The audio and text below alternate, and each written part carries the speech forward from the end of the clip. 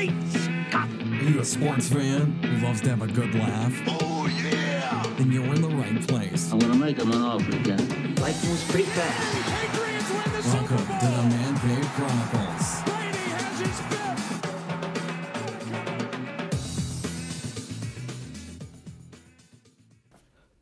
Welcome to another episode of the Man Cave Chronicles podcast, a podcast of top culture where everyone has a story. I am your host, Elias, and you can find me on Twitter at the MCC Podcast. My guest this week, you'll see him at HBO's Westworld, Louis Herthum. Louis, welcome to the cave. Thank you, brother. Good to be here. What's new with you? What's new? Well, another wonderful day here in Santa Monica, California. We have beautiful weather. We've had some serious heat wave here, and so that's always a good thing to wake up to, is a perfect kind of day. What's up? I'm starting a new project next week called What If. It's a Netflix series, a new Netflix series with Renee Zellweger. And looking very much forward to it, but things have been good. Yeah. Just recently, since we're plugging, you're asking me, I just recently did finish last week, in fact, first time I ever did this, audio book. I narrated a book called Mr. New Orleans by an incredible writer, Matthew Randazzo V. And so life's good. I'm staying busy. Yeah. How was it recording an audiobook? Man, that's a trip, because when you read a book, obviously, you read it to yourself and you can read at whatever speed you want. And when you're reading, sometimes you kind of know what the next several words at the end of the sentence are, and you're already going to the next line, and you may transpose some words or so forth, but you don't have to go back. You understand what's going on. But when you read a book, it's word perfect. Okay. So it's kind of grueling, to be honest with you. But once you get into it, I mean, halfway through, I really caught a rhythm. But I'm also reading this particular book. It's a biography about a man named Frenchy Brouillette, who was a sort of a low-level mobster / pimp in New Orleans from the 50s through the 90s, and at least that's the part it covers. And so you're reading the character, and I did all the different characters' voices and everything. So it was really a great experience. I'm so glad I did it. Yeah. But it is grueling. How many days did it take you to do something like this? Yeah, it took. We did about. Let's see, what did we do? We did 6.5 days. Wow. It's about 15 hours. Wow. It's about 15 hours of reading. Finished reading. Yeah. So you've been a busy man throughout your whole career. You've worked on stage, television, movies, even commercials. Mm-hmm. But Yeah. But I want to know what the listeners, to get to know you a little bit more. Where are you originally from? I was born and raised in Baton Rouge, Louisiana, and which was at that time when I grew up, 60s. Was in high school. Graduated high school in 1974. I don't mind telling people my age. Hell, it's all over the place anyway. But it was a great place to grow up. It was a capital of the state, but it was those were really much more innocent times than we're living in now. Yeah. And it was a great place to grow up. I had a great family. So anyway, I did that, did all the things that, most of the things that kids do. A lot of people don't know this, but I ruptured a kidney when I was 6 years old. I had an accident, ruptured a kidney. So I couldn't play sports back then. I don't know what would happen today if a kid only had one kidney. They may have some sort of protective gear, but I couldn't play football or baseball or basketball or any of the things that I loved and was really quite good at. But, listen, it was just a great time. I grew up doing a lot of that stuff anyway. Yeah. But in 1968, my dad took me to see the film Bullet. And from that point on, I wanted to be in showbiz. I wanted to be a stuntman. I mean, that was my main goal, to become a stuntman. And I lived that dream in my head all through school through high school, college, the little bit of college that I went to, and then shortly after that found acting, and then shortly after that moved out here to LA. Did you take any acting classes in back in your hometown, or did you decide to do that when you moved out to California? I did take a beginning class because I started doing TV commercials and some modeling back in the 70s, just sort of because it was presented to me and I could. And I had an agent named Dee Cawthorn who I guess saw some potential in me. So she said, you should take this acting class. And I thought, well, it can't hurt. I still want to be a stuntman, but it certainly can't hurt. And it was fun. And then she sort of forced me to go read for the play The Rainmaker by N. Richard Nash at the local little theater. And long story short, I ended up getting the lead playing Starbuck, the Rainmaker, and that changed my life. And then I found that acting really was what I was my calling. And then, God, within a year, I was out here in Los Angeles, freaking out, being a kid from I'd never been away from my home for more than probably 3 weeks. And, suddenly I went from a town of, 300,000, maybe 225, 250 to 7 or 8 million. Yeah. It was quite a culture shock. But how did you adapt to that? Well, I've always been pretty, it's been pretty easy for me to adapt to things and meet people and so forth. So I had a girl that Julie Sal's, a girl that I was acquainted with back in Baton Rouge, who was a model, and we were at the same agency. I was actually doing Grease at the local Little Theater. I was playing Kaniki in Grease at the local dinner theater, Auburn Lane Dinner Theater.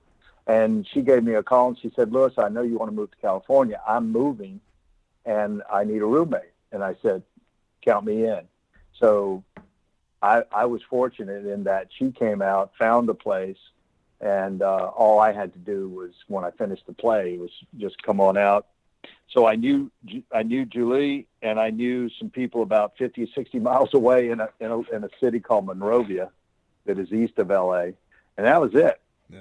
So no, that's not true. I knew a guy that was a manager at a restaurant, Michael Stewart. It was a great restaurant, and anybody listening in LA that remembers the Cafe Figaro on Melrose was just an awesome diner.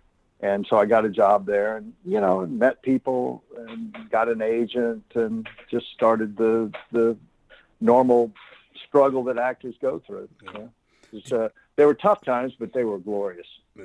Did you get a chance to do your stunt double since you wanted to do that? Yeah, I've done quite a bit of stunts. And, I do my own stunts whenever they let me or whenever, it's not something too insane to do. But mostly fights because I boxed for years. I started boxing in the late 70s. And so fights come very easy for me, and they're a lot of fun. So I do almost all of my fight scenes. And, I've done some driving, precision driving, nothing really crazy. Yeah. But, so, I've been able to get that Jones out too, So when you moved out to LA, what was the first gig that you got? My first acting gig, I was in some acting classes out here. To answer your question earlier, I did take some acting classes out here. First class I took was a class with Margie Haber, who is basically it was for cold reading, because I figured if you don't know how to audition, you're not going to get jobs. And so she is a fantastic coach in that regard. To this day, she still has classes and has quite a large student base. And I met a girl there, and she asked me to come in and do a scene with her for a casting director for The Young and Restless. So I thought, hey, yeah, and it's a good way to get seen. So I did, and I got a job, and unfortunately she didn't. So that was my first job, was playing a delivery boy. They called them under fives. I think I had 2 or 3 lines, delivering flowers to Ashley Abbott. And that would have been, I think, I don't know, May of 82, 3. something like that. Yeah. So, and then, and then a lot of struggling, occasional little jobs here and there. I did a fair amount of print work back in the day. And then in the late 80s, I started doing more and more TV commercials and getting some co-starring, guest starring roles on TV. And in 1991, I was asked to be a part of the cast of Murder, She Wrote. So from 91 to 96, the last 5 years of that show, which actually ran 12 years, I played Deputy Andy Broom in all the Cabot Cove shows. Yeah. How was it? And, how was it being on a show like that? Man, it was awesome because I was a recurring character, but I made enough money to make a nice living between that and the commercials I was doing. And so I had a lot of time for theater because I loved theater, and I worked out at the Lonnie Chapman's Group Repertory Theater for about 11 years. And it was great. I mean, it was a great job. It really was. It afforded me the time to do the thing that I loved the most, which was theater, and still, make a nice living. So, great. And not to mention working with Angela Lansbury and William Wyndham, Ron Masak, people like that. It was fantastic. And they still replay the show on, was it Cozy TV? Cozy TV, I think it is. I don't know where it is now, man. It's jumped around from so many places. Yeah. It's on USA, Hallmark, I think A&E at the time. I know I still get residual checks, so it's somewhere. Do you enjoy auditioning these days, and how do you prepare for them? Yeah, audition. I do enjoy auditioning if it's something that I'm really excited about. That's a good question. The audition process can be really silly, if you ask me sometimes. I mean, if I might get in trouble for this. Let me first say that I have great respect for casting directors, and I think casting directors are underrated in what they have to do. For example, the Emmys give an Emmy award for casting, but the Oscars don't, and they should. They absolutely should, because casting directors have huge influence on casts and usually make a lot of suggestions to the directors and producers before they even see anyone. Now, directly to your question, I don't mind auditions at all. In fact, I do like them, especially, as I say, when it's something that I'm excited about.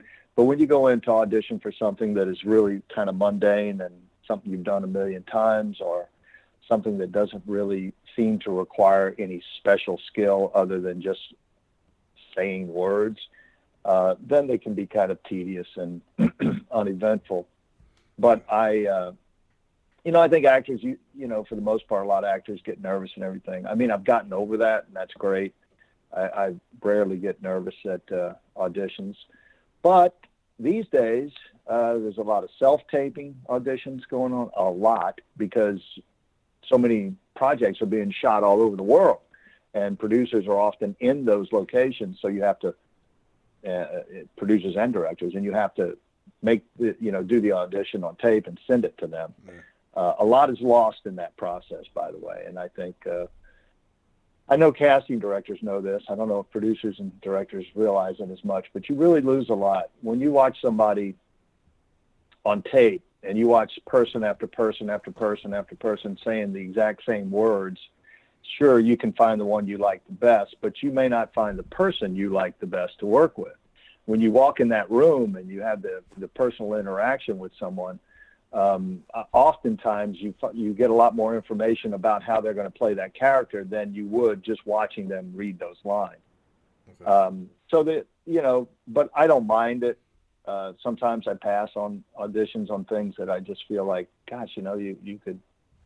And I know a lot of actors do this, not just me. It's like, we have reels that are available. Our body of work is out there. And sometimes you say, oh, come on, man, just make an offer or not. So, but I don't mind. Hey, listen, it's a chance to act that day. Yeah. That's kind of how I look at it. And you mentioned about the videos and everything, and I had a question written down for you. Like, do you enjoy reading in front of people more than sending videos in? Absolutely. no. I mean, that's the point I was making, is that Yeah. when you walk in the room, you have a rapport when people, because believe me, I've worked with people that actors that I've seen for years and really like their work. Maybe worked guest starred on a TV show where that I've watched and enjoyed, and then when you meet the person, you go, wow, don't think I ever want to watch that show again. That's actually happened. And so I think that, look, if a person is a really nice person and somebody that just sort of exudes a friendly demeanor and everything, there's a lot to be said for that. Working on film and TV, it requires very long hours. You're with these people a lot. And, it means a lot to be working with someone that you like and that you enjoy being around. I mean, nobody wants to work with a dick or right. an asshole or, and that will show. I mean, if somebody's a real jerk and they walk into one of those rooms, a lot of times it shows. I mean, unless they're a good enough actor to hide that part of them as well. Yeah. And so that's what I was saying. I think people miss out a lot. And I will tell you this, and that started several years ago, 2-3 years ago, the self-tapes really got prevalent. And there's no question that I saw, while I've been working and very blessed and I have no complaints whatsoever, I did see a drop-off on the percentage of booking when you, and I've talked to casting directors about it, and they absolutely agree. But it's the way, changing times. The way the business is now. Mm-hmm. Yeah. So as I mentioned earlier, you played Peter on Westworld. Tell us about the audition for that role, and how did you prepare for a role like that? Okay. Well, first of all, I was I got a call from my manager, and he said, I got an audition for you for Westworld. And I'm like, oh my gosh, Westworld. I said, does that have anything to do with the film from the early 70s? He said, yeah, it's a HBO series based on that. And I went, oh my God, because I loved that film. It was just the freakiest film. I don't know if you've seen it, but and I have you? No, I have not actually. Well, I would recommend to anyone listening that likes the series, find it. I know it's out there because I watched it right before I went and auditioned, but it's campy as hell. It's dated, but you can put yourself in 1973 watching this and realize it was so far ahead of its time. Wow. And, it kind of freaked a lot of people out. And it was just one of those kind of movies that you think about and is just kind of creepy and weird and futuristic. So I was very excited about it. And then I got the sides. They were basically a version of the scene that I do with Dr. Ford in the pilot. There was 3 completely different characters, completely different dialogue, but it was this host that was being sort of analyzed by Dr. Ford. And it said Dr. Ford in the sides. I didn't know anything about Dr. Ford at the time. But so I just prepared like I would for any audition. I think it said something like the robot was, I can't remember if it said it was struggling because he was doing what he did in the pilot. He was taking in the audition sides, he was taking this host through different characters, access this, access that. So when I got into the room, I auditioned with John Pasadero, was the casting director. His assistant was in the room, Deanna Brigidi, and I said, do you want to know this is a robot like in the movie? Because you could tell they were robots. They were a little stiff. And she said, no, you can't tell. Only when they're going in from one character to another. So I did the audition with not a whole lot of physicality at all. And she said, okay, great. I want you to come back for the producers, but work on a physicality that we can really, see the struggle that the host is having going from from one to the other. And I'm sort of just kind of like scratching my head thinking about it. And I said, she goes, so, you know, do some sort of physicality, the wilder the better, you know, no limit. And I said, okay. And then I'm just kind of, she can see that I'm thinking, you know, I'm sort of thinking about it. And she says, she gave me the greatest note I think any casting director has ever given me, certainly in my career. And she said, you know how when your computer gets that spinning ball? Yeah. And I went, oh, yeah, I hate that. She goes, that's what's happening to you. And I just thought, wow, that is such a great note. So I went home, started working on a physicality, you know, that would hopefully be something a little bit different from everyone else, and just what I thought this robot would be experiencing. And then it dawned on me that not only is he having he's having a problem getting his physicality in sync, but he's having trouble speaking too. So that's when I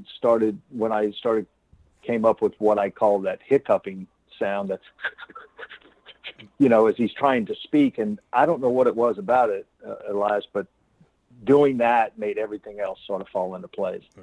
And so I had several days to work on that. And then I just walked in to Lisa Joy, and she was the only producer in the room at the time, and did it full blown. And, you know, rest was history. Yeah.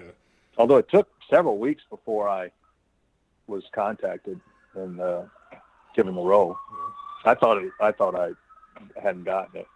Sorry about the sirens. No, it's okay. So LA, after season 1, did you know you were going to come back again? Well, the character Peter was really supposed to just supposed to be in the pilot. I don't think there was any plan for Peter to get out of cold storage, and they graciously kept bringing me back in the little bits that they did. And then in episode 8 of season 1, Hale and Sizemore come in and download all that data into Peter.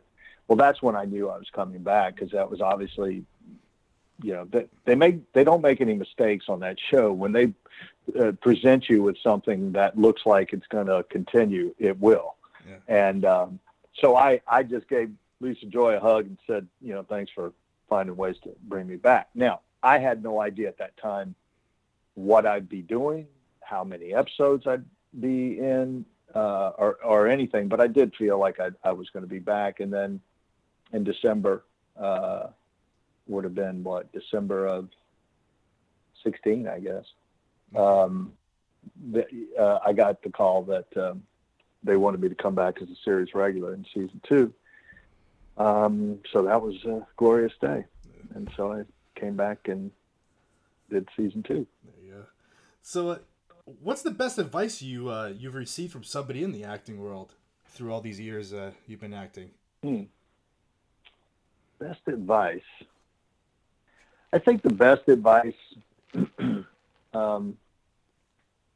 is for actors is just don't take it personally. Don't take any rejections personally. That's probably the top tier, because we do take things personally. It's hard not to.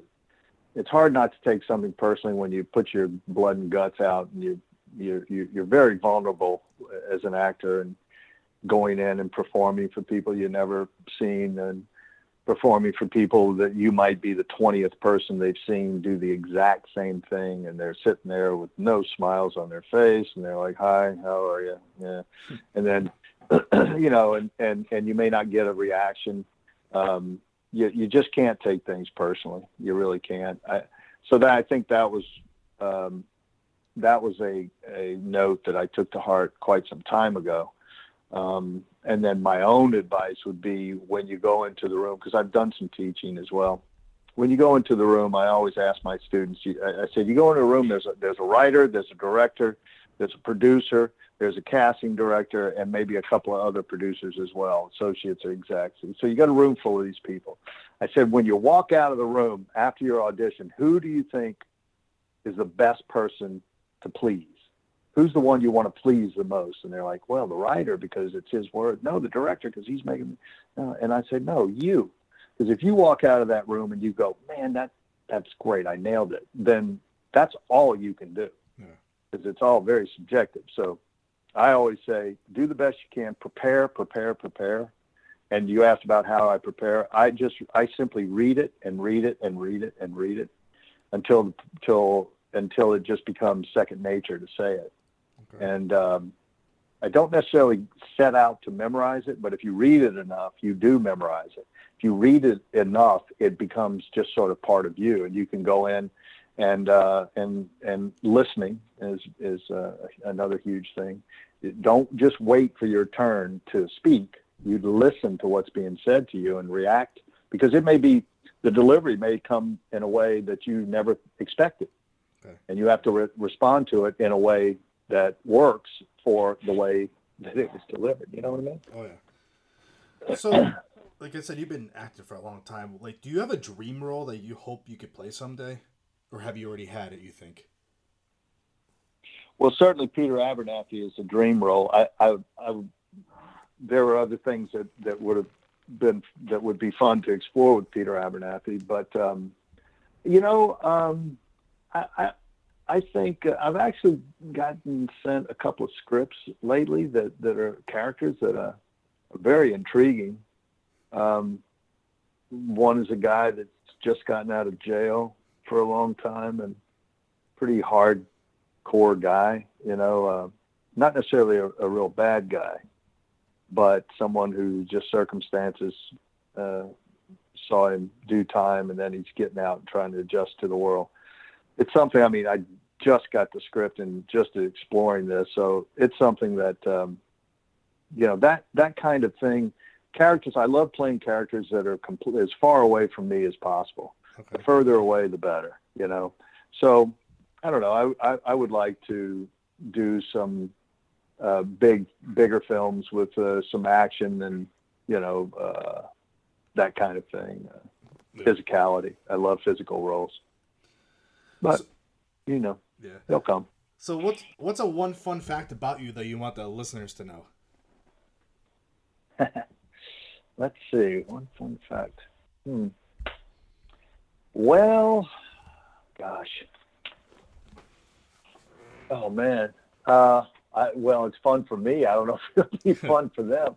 I'm an art collector. I love art. I have, 70, 80 paintings in my home.